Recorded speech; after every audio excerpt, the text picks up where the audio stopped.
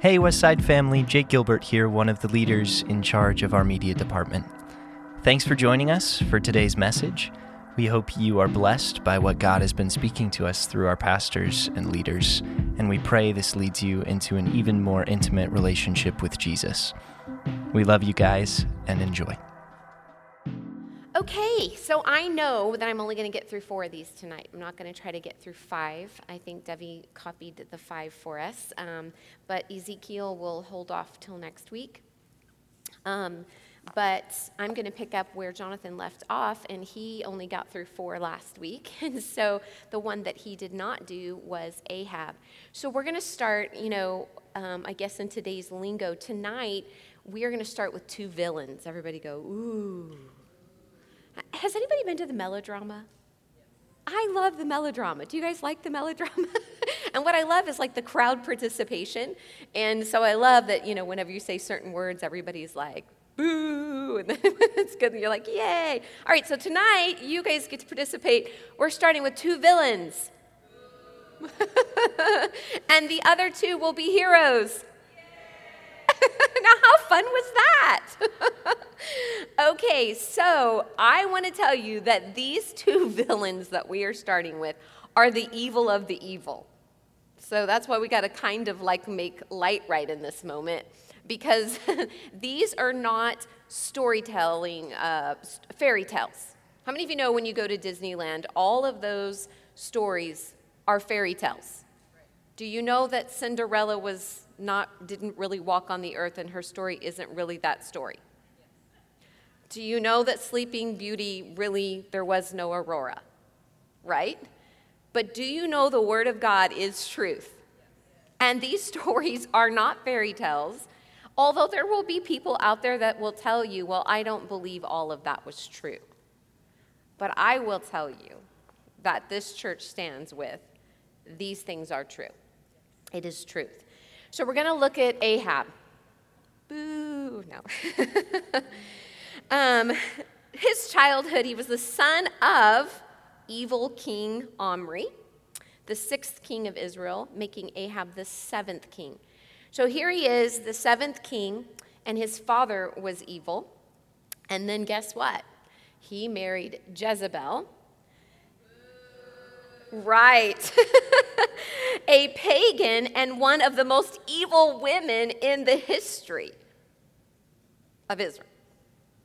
She was evil. And so here the son of the evil married evil. How many of you know that is a story that is all about evil? It is a recipe for evil. How many of you would have cringed during that time? This is not going to be good. Jezebel's evil, Ahab's dad was evil, Ahab's evil. And he reigned for 23 years. They didn't know about a 4-year term. They got 23 years of him reigning. He was known for his idolatry, his lust, and his covetousness. And here's the thing, his wife was an influence of evil in his life.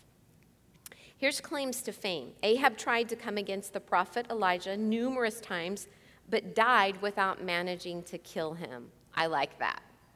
So he really was after him, but he was not successful in killing him because there was a protection and a covering over this man.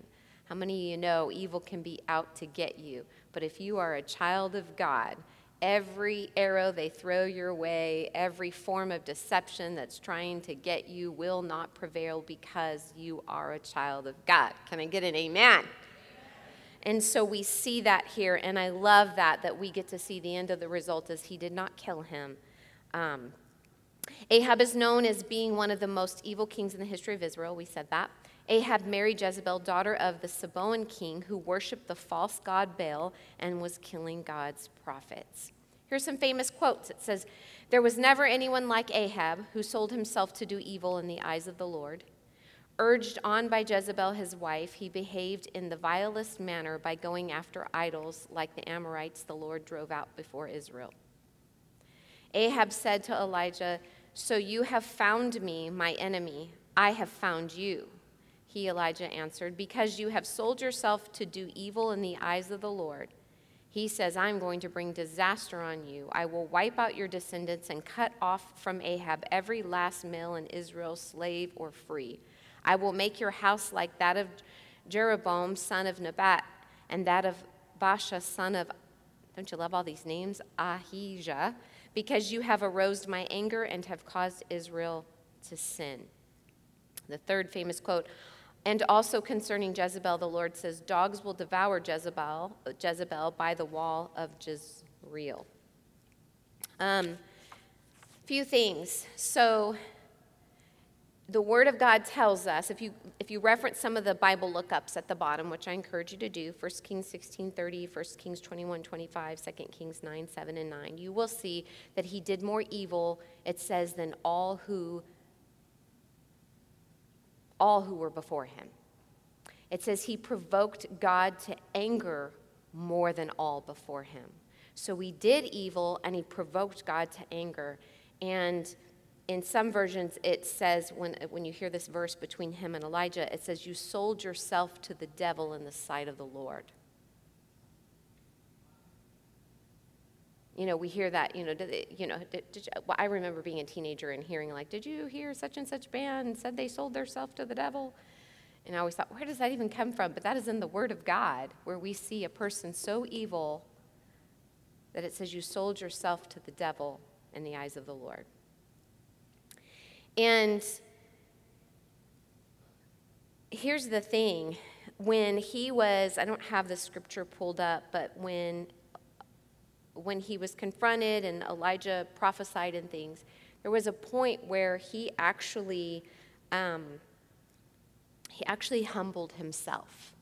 It says he tore his clothing and he humbled himself. And because he did that, because he had a moment that he honored what was being said, it said that the calamity will not come to you in your day, but in the days of your son.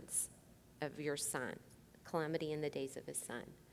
So he was saved from some things because of his response to what the Lord had to say to him through the prophet. And what ended up happening to him is he went into battle and he disguised himself, hoping to escape. But an arrow pierced him, and this is very interesting. The Bible says it came from a certain man, doesn't say who the certain man was, from a certain man who drew his bow at random. And it just so happened to hit him between the joints of his armor, and it killed him. Who was this certain man just shooting his bow at random? But perhaps somebody who, for whatever reason, felt this impulse to do something and just did it, not knowing the response would be that he would kill the enemy. Isn't it interesting that sometimes we'll do things and we think it's for no reason, but there is a reason behind it? Who knows who that man was, but he struck down the most evil man. And I just think that's very interesting for us to ponder on there. So I consider his death merciful, being that he, yes, he died, but being that it could have been in a very different manner. If you even go into further scriptures, you'll see how I believe it said, once his body was removed, the dogs came and licked the blood, and the harlots bathed in it. It's gruesome. Sometimes we don't like to think of God's word as being ooh, but it's very descriptive.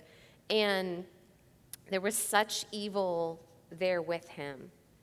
So if we then turn around and we look at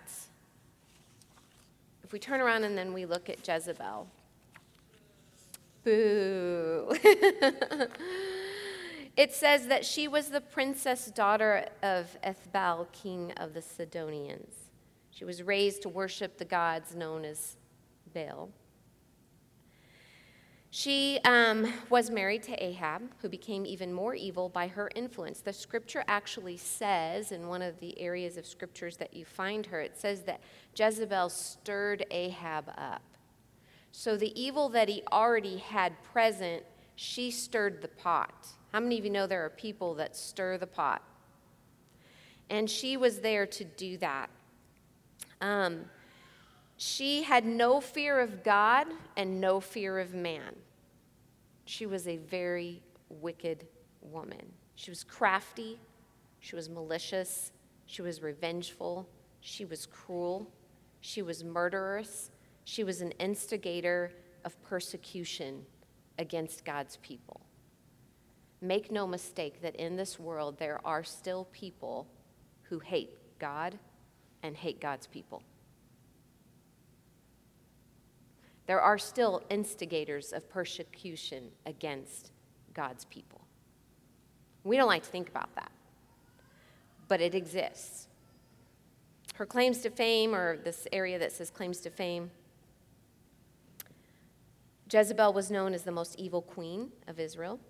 After her marriage to Ahab, Jezebel's first recorded action was cutting off the prophets of the Lord. She put many of the Lord's prophets to death and built idols in Israel to lure people away from God. So you can just see her evil there. I'm going to get rid of you, and then I'm going to push something in your face that I want you to do. So I'm going to get rid of God's people, and I'm going to put this up here, and I want you to see how enticing this looks and how good this looks. God's people, I've done this to, but look at this, God, look at this.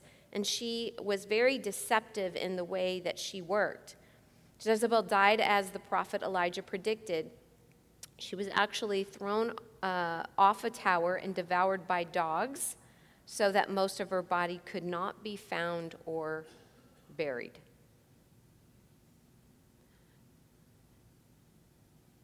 She was pushed out of that tower, fell, and devoured by dogs. And that was part of the prophecy. Can you imagine? That's probably why Ahab hated Elijah, because he spoke the truth. And how many of you know sometimes when you speak the truth, you're hated for speaking the truth?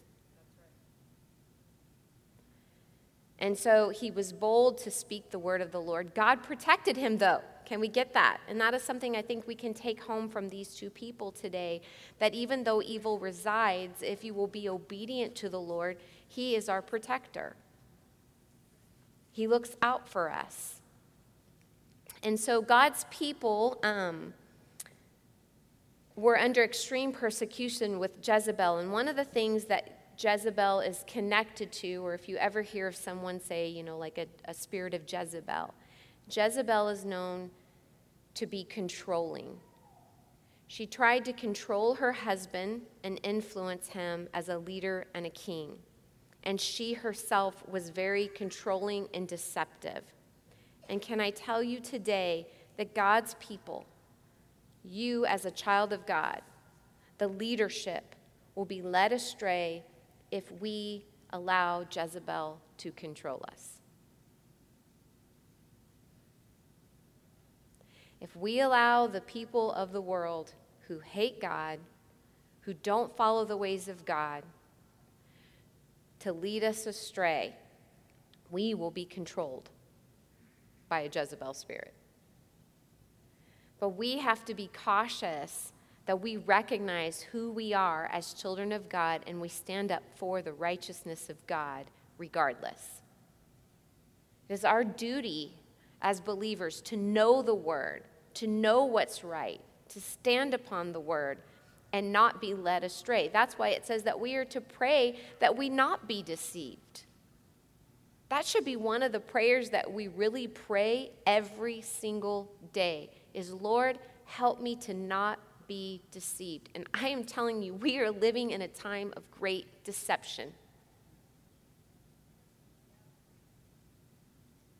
And we need to know not because someone else said it, but because we are so connected to God that our spirit says this is not right. If it doesn't line up to the Word of God, it's not right.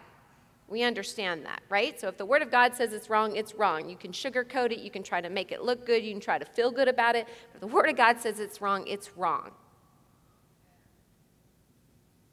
But there are some things that you may have to make decisions upon, and you're not sure what to do, and you need the wisdom of the Lord, and you need to know that He will open your eyes that you not be deceived.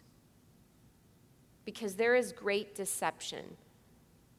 And so here we see the evil of Ahab, the evil of Jezebel. We see the influence. Don't think that you won't be influenced by the people in your life.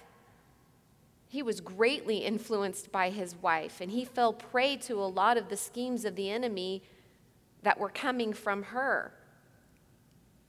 And she was cruel and mean and wicked. And we have to realize there's cruel, mean, wicked in the world. And I think really sometimes it's hard to fathom that here in our nation because we don't experience that type of persecution like they do in other countries. None of us in this building have ever had to run for our life in that manner, unless possibly if you've served in the military, it's a different view. But for most of us who are here today, we've never had to live in that type of fear. And we don't have to live in fear. Can I get an amen? Because God is with us. He is for us. But we do need to recognize that there are controlling spirits at hand, and we do not want to fall prey to that crafty, conniving ways. And we don't want to be used in that way. But we want to keep our hearts pure before the Father. So these two are very disturbing characters. But I thank God that as you read these stories, it's very interesting how you can see, like he actually, it said, humbled himself. And that goes to tell me that even though there can be wicked, they can still come to a place of humbling themselves. And that leads us to another story that has kind of that same thing, which is Jonah. So when we look at Jonah, how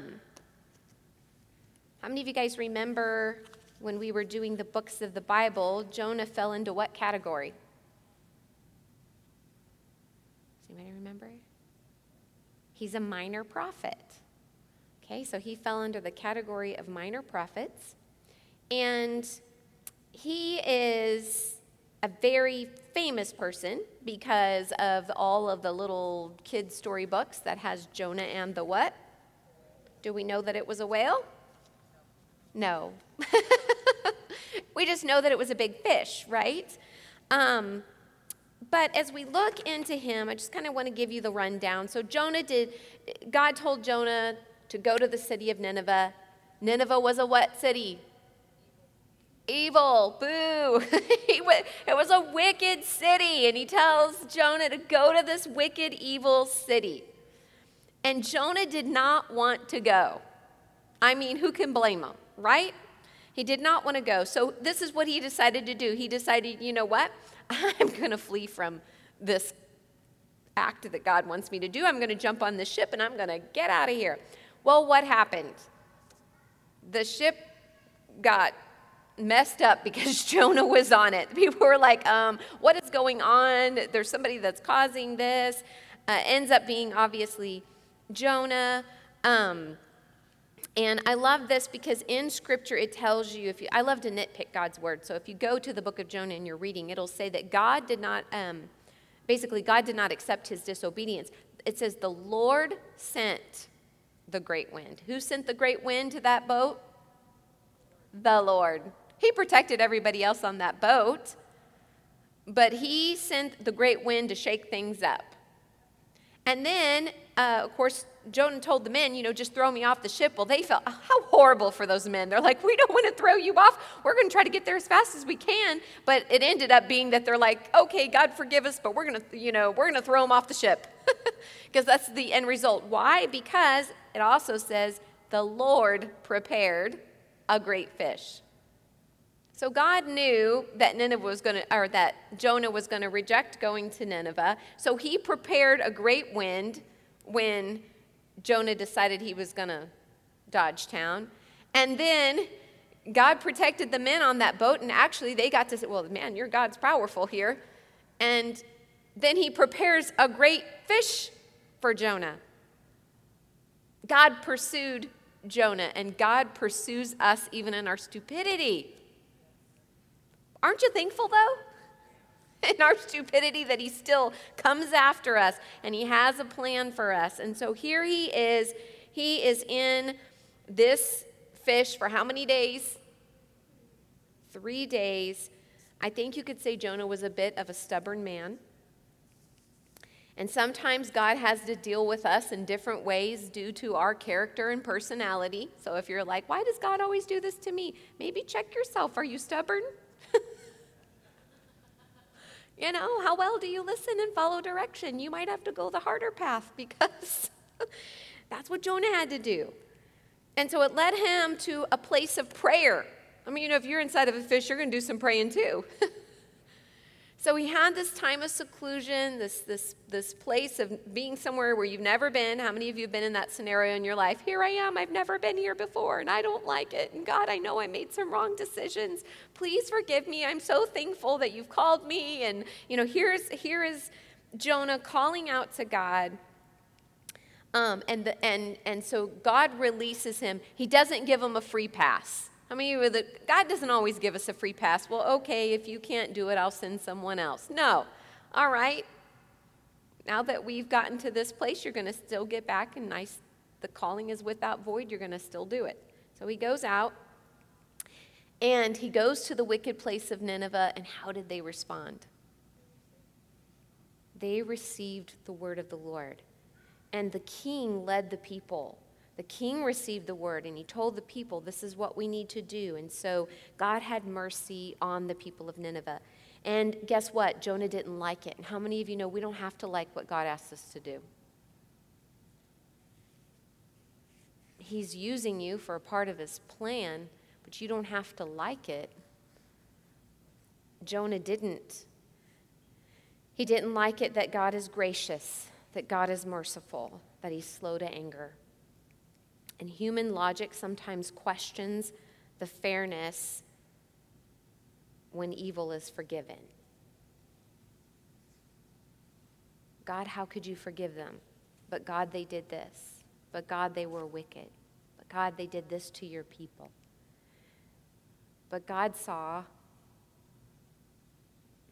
that they needed forgiveness, that they could turn from their wicked ways, and they did. Nineveh was an evil people.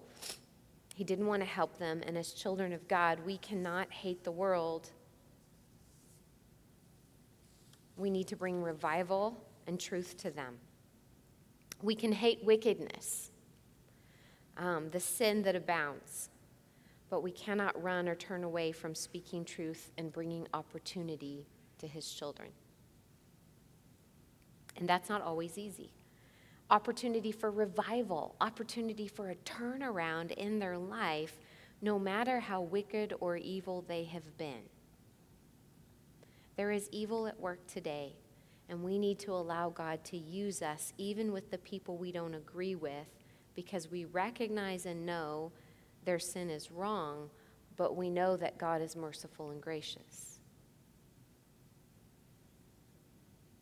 We need to be willing to be used by God to the people who are doing worldly things and who are living in sin. And God may call you to minister to a group of people that you could have never seen yourself ministering to. God, how can I talk to them when I am so against their ways and what they do? God opens up an opportunity for you to share truth. God opens up an opportunity or tells you to do something. Be obedient and allow the Holy Spirit to use you despite how you feel. His dislike arose again after the people turned to the Lord. Wouldn't you think he would be like, well, praise God. Praise God, they turned and they changed. Like, how many of you have ever rejoiced when you've seen someone who was wicked turn from their ways? You're like, this is a miracle. I knew that person. I knew what they did. I knew how they acted. I knew whatever. And you're like, it is a miracle, and I am rejoicing that they are no longer that person. Right? That was not Jonah. He wasn't like, this was an evil king who was leading his people down an evil path, and thank you, Jesus, now they've turned from their wicked ways. No, he was mad. And he would have rather God have killed them all off than to have forgiven them. And that's where I love that scripture in Isaiah that says his ways are higher than ours, his thoughts are higher than ours. Like, we don't get it, right? Some things we're not going to understand. Some things we're not going to think are fair. But how many of you know fairness is not judged by our eyes, but through God's? So there's things that I don't think is fair. There's situations in my life that I've been like, God, I don't think that's fair, and I think they deserve this or that. But he reminds me, I'm not God, so you let me take care of my job, and you do the job I've called you to do. And that's where Jonah was at. And it ends, the book of Jonah ends with some hard conversation between Jonah and God. And so I appreciate that Jonah got up and did what God had called him to do. He did go to the people of Nineveh, and he did give them the truth. And if he would have given the truth in hate, they wouldn't have received it. But he gave the truth in love. He gave the truth as God had told him to do it. And we need to remember that when we disagree, because we know God's word and we know God's truth, that we have to do it in love. People are not going to receive when you come in the name of hate. But when you come in the name of love and you give what God has given, then you leave it in his hands. Amen? But let us be used. Let us not have a heart like Jonah where we have to go through a whole roundabout before we do what God wants us to do. Wouldn't it have been easier if he just would have went the first time?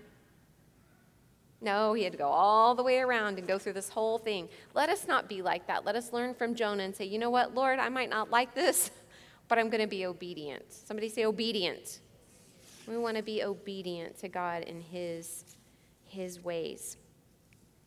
Okay, so Daniel. How many of you know what book of the genre, or is that the right word, that Daniel, the book of Daniel fell in? Remember?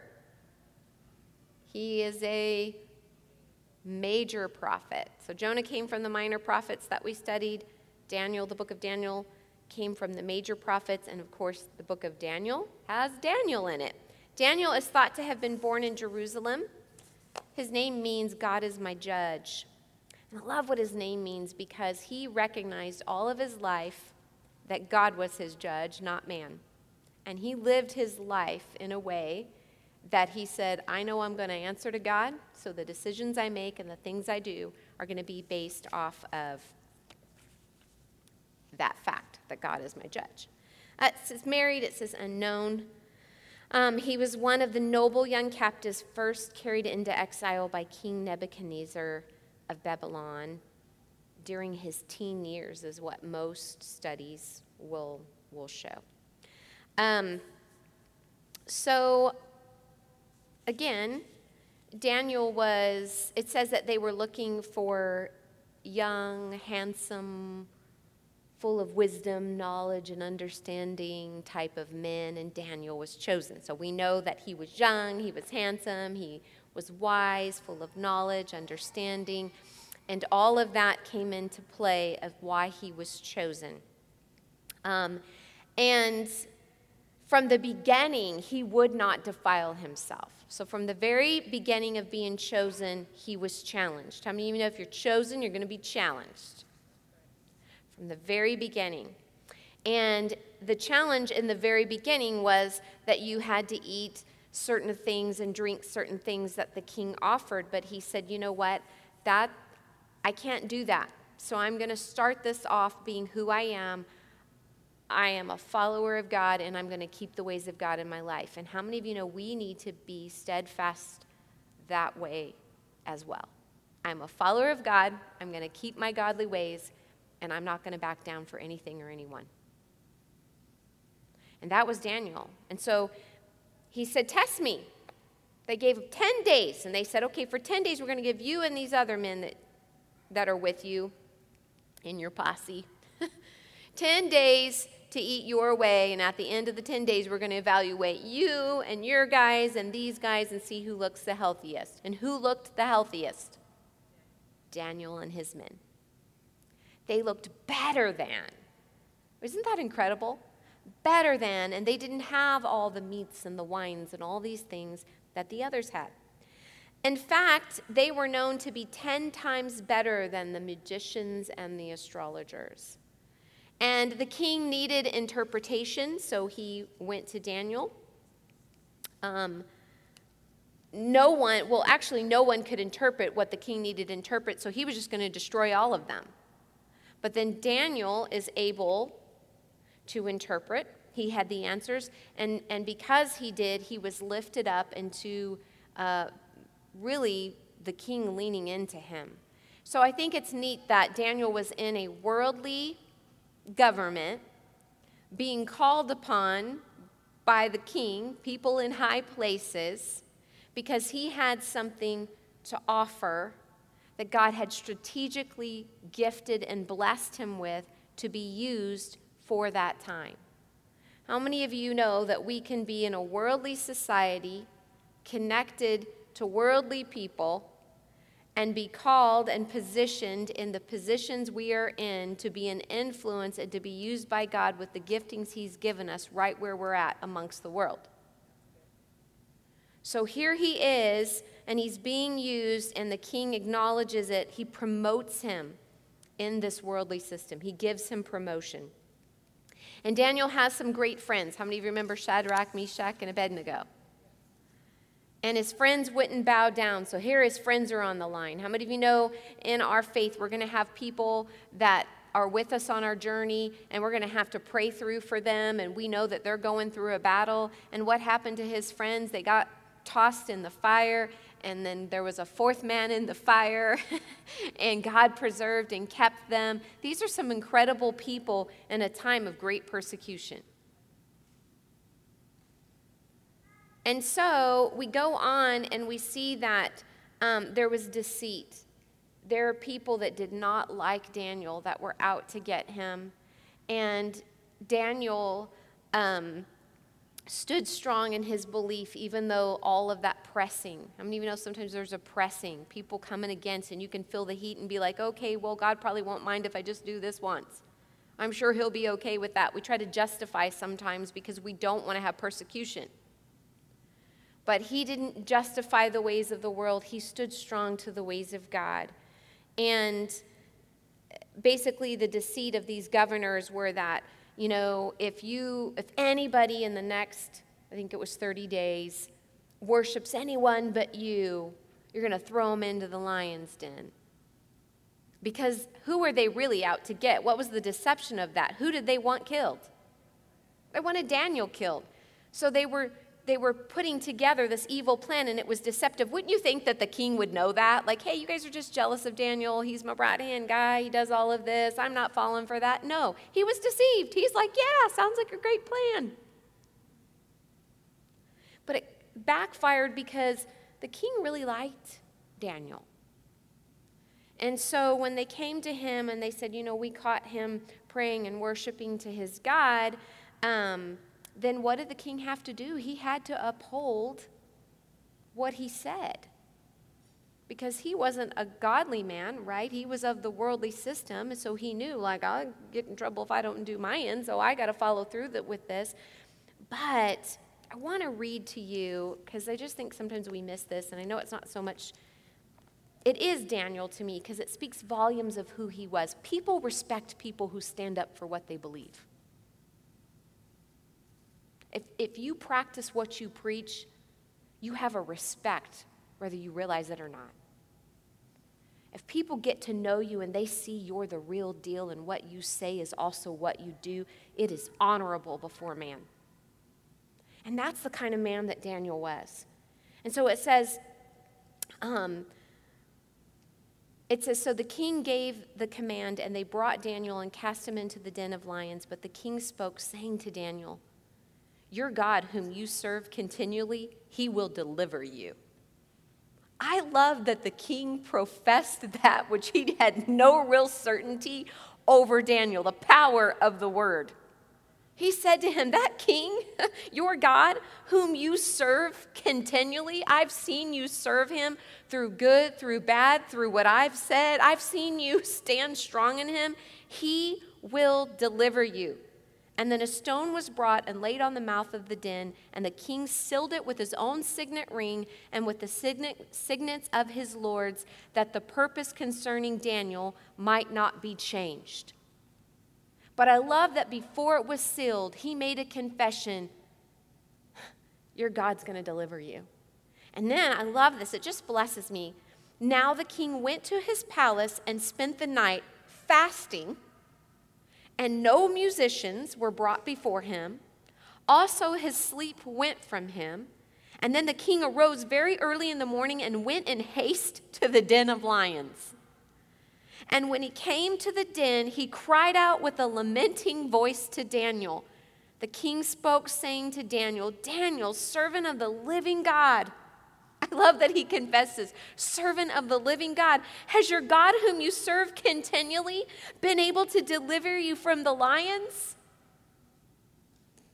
Then Daniel said to the king, O king, live forever. My God sent his angel and shut the lion's mouth so that they have not hurt me, because I was found innocent before him. And also, O king, I have done no wrong before you.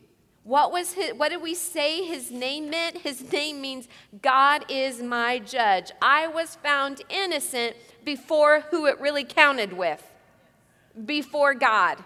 And because I was found innocent before God, there is nothing that man could do. And therefore I'm innocent before you. And it says, now the king was exceedingly glad for him and commanded that they should take Daniel up out of the den. So Daniel was taken up out of the den, and no injury whatever was found on him, because he believed in his God.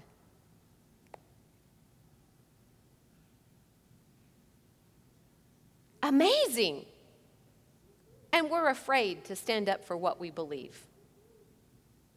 And we're afraid that it's going to go south if we speak the truth, if we practice the word of God. Can we get some Daniels?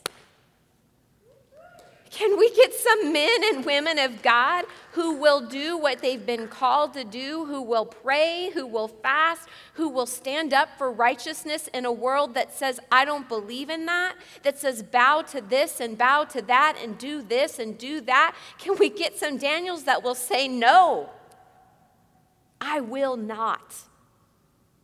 There's some issues that I could bring up tonight. Things that people are you're believers, and we know what the word says. Don't act like it's right, it's wrong, and I'm not going to call you that, you're this or that.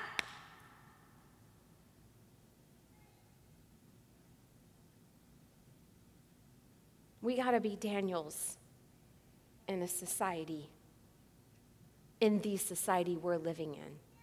His was applicable to his time, ours is applicable to our time.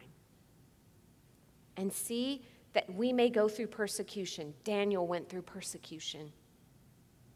That wasn't easy. You want to tell me being thrown in with the lions was just oh yeah, no big deal? I mean, I'm sure he had some concerns there. But God saved him. And I love even the ending of it, because it says the king gave command, and they brought those men who had accused Daniel, and they cast them into the den of lions. Them, their children, their wives, and the lions overpowered them, broke all their bones in pieces before they ever came to the bottom of the den. So were those lions capable of tearing Daniel up? Absolutely. But God did not allow it. It says he had an angel close his mouth. But when you mess with God's people, you're in a dangerous spot, because look what happened to them. It wasn't just them, their children, their wives, devoured them into pieces before they even came to the bottom of the den. That's God's word.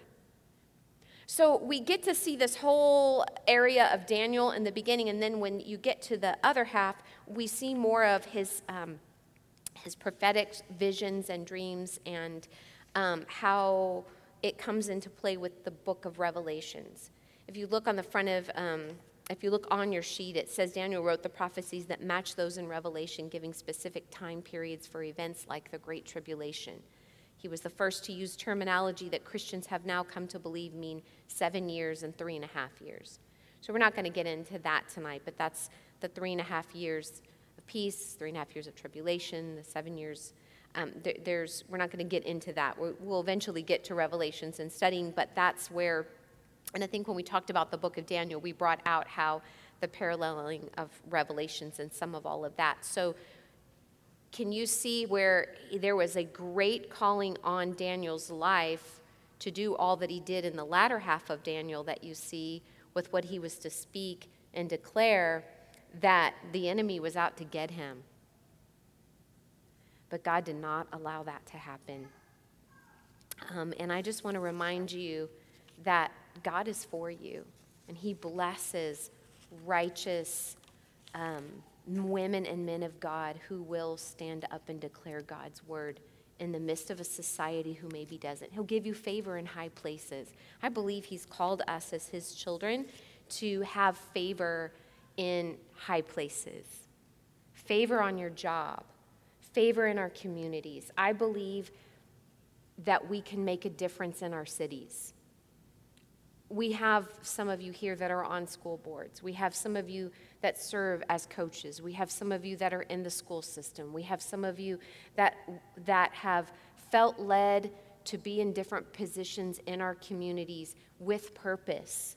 And some of you at times have went under persecution for that, because the enemy doesn't like that. He doesn't want righteousness to stand strong in the midst of a worldly society. But I want to encourage you to stand strong wherever God has placed you. If he's put you there for a reason. He's placed you there with purpose. And I want to remind you he'll protect you just like he protected Daniel. It doesn't mean you won't go through persecution, but it does mean that God is for you. He's watching over you, and he will only allow what he allows to happen. Amen? And we need not to fear to put ourselves out there, to have a voice in our community. If we can have a voice locally, then it multiplies to other areas, right? And we need to be a people that recognize what God has called us to do. And you know what? It comes to much is given, much is required. It comes with a sacrifice for us to commit ourselves to the Lord. You can't be in that position and live an ungodly life, but yet confess God. It doesn't come together. But when you live a godly life and you're confessing God, you are setting yourself up for the Lord to use you in great ways. So there's sacrifices Daniel had to make, sacrifices that these other men had to make to do things differently. And that was okay. And God watched over them. And I'm so thankful that we can claim that for ourselves today. Aren't you? That we have victory over the evil. We have victory over the evil one. And if God be for us, who can be against us? Right? That's the hoorah. So in the end of the story, we talked about two villains tonight that did evil. Boo. And they were punished for their evil, right? What was coming to them came to them. What was prophesied came about them being devoured by dogs and all of that. It came to them. And then we see the heroes of the Bible. And we see that God kept them, preserved them, looked out for them, even though they had some hardships. Did we really think we were going to make it through this whole lifespan that we're given here without any hardships? Anybody in here never had a hardship? Raise your hands. All right. Then we're all in the same boat together. We've all had hardships, but how many of us are still standing today? And how many of us can say we've seen God through the hardship? Yes, and how many of you know that God is not finished with us? So the applicable part of this tonight is that we need to be reminded by these people that we have a calling, that God is for us, that he's going to call us to wicked places like he did Jonah. He's going to cause us to rise up in a society of worldliness like he did Daniel, and we're still to do what we know to do. And what do we know to do? Right here. live out the word of God, and be a people of prayer. Daniel prayed. Jonah prayed. And allow the Holy Spirit to lead and guide you in wisdom and knowledge and understanding. Amen? All right. Thank you, Lord, for your word. Thank you, God, for the examples that we have set before us with these people. We ask that you would cause us to be bold and strong and courageous, that, Lord, you would lead us to the places that you have put in our path to walk in. Give us favor on our jobs, favor in our community. Help us stand strong in your word. Help us to stand strong when the enemy presses in against us. Lord, we thank you that you'll use those things that we go through to even reach those among us. Just like Daniel was a blessing to the king, Father, we thank you that we'll be a blessing to those that you have planted around us who are watching us. We praise you tonight, God. We thank you for your word. We ask that you keep us safe. Lord, we thank you for health, Lord. We just declare a protection of health, that we can claim your word, that no pestilence, no disease will draw nigh to our home. We thank you, Father, that we can walk in your joy and your peace, that we don't have to leave here in turmoil, but we know that we can walk with a confidence in who you are. You are a protector. You are a provider. And we thank you, Lord, for all this in Jesus' mighty name. Amen. Have a blessed rest of the week. We will see you guys.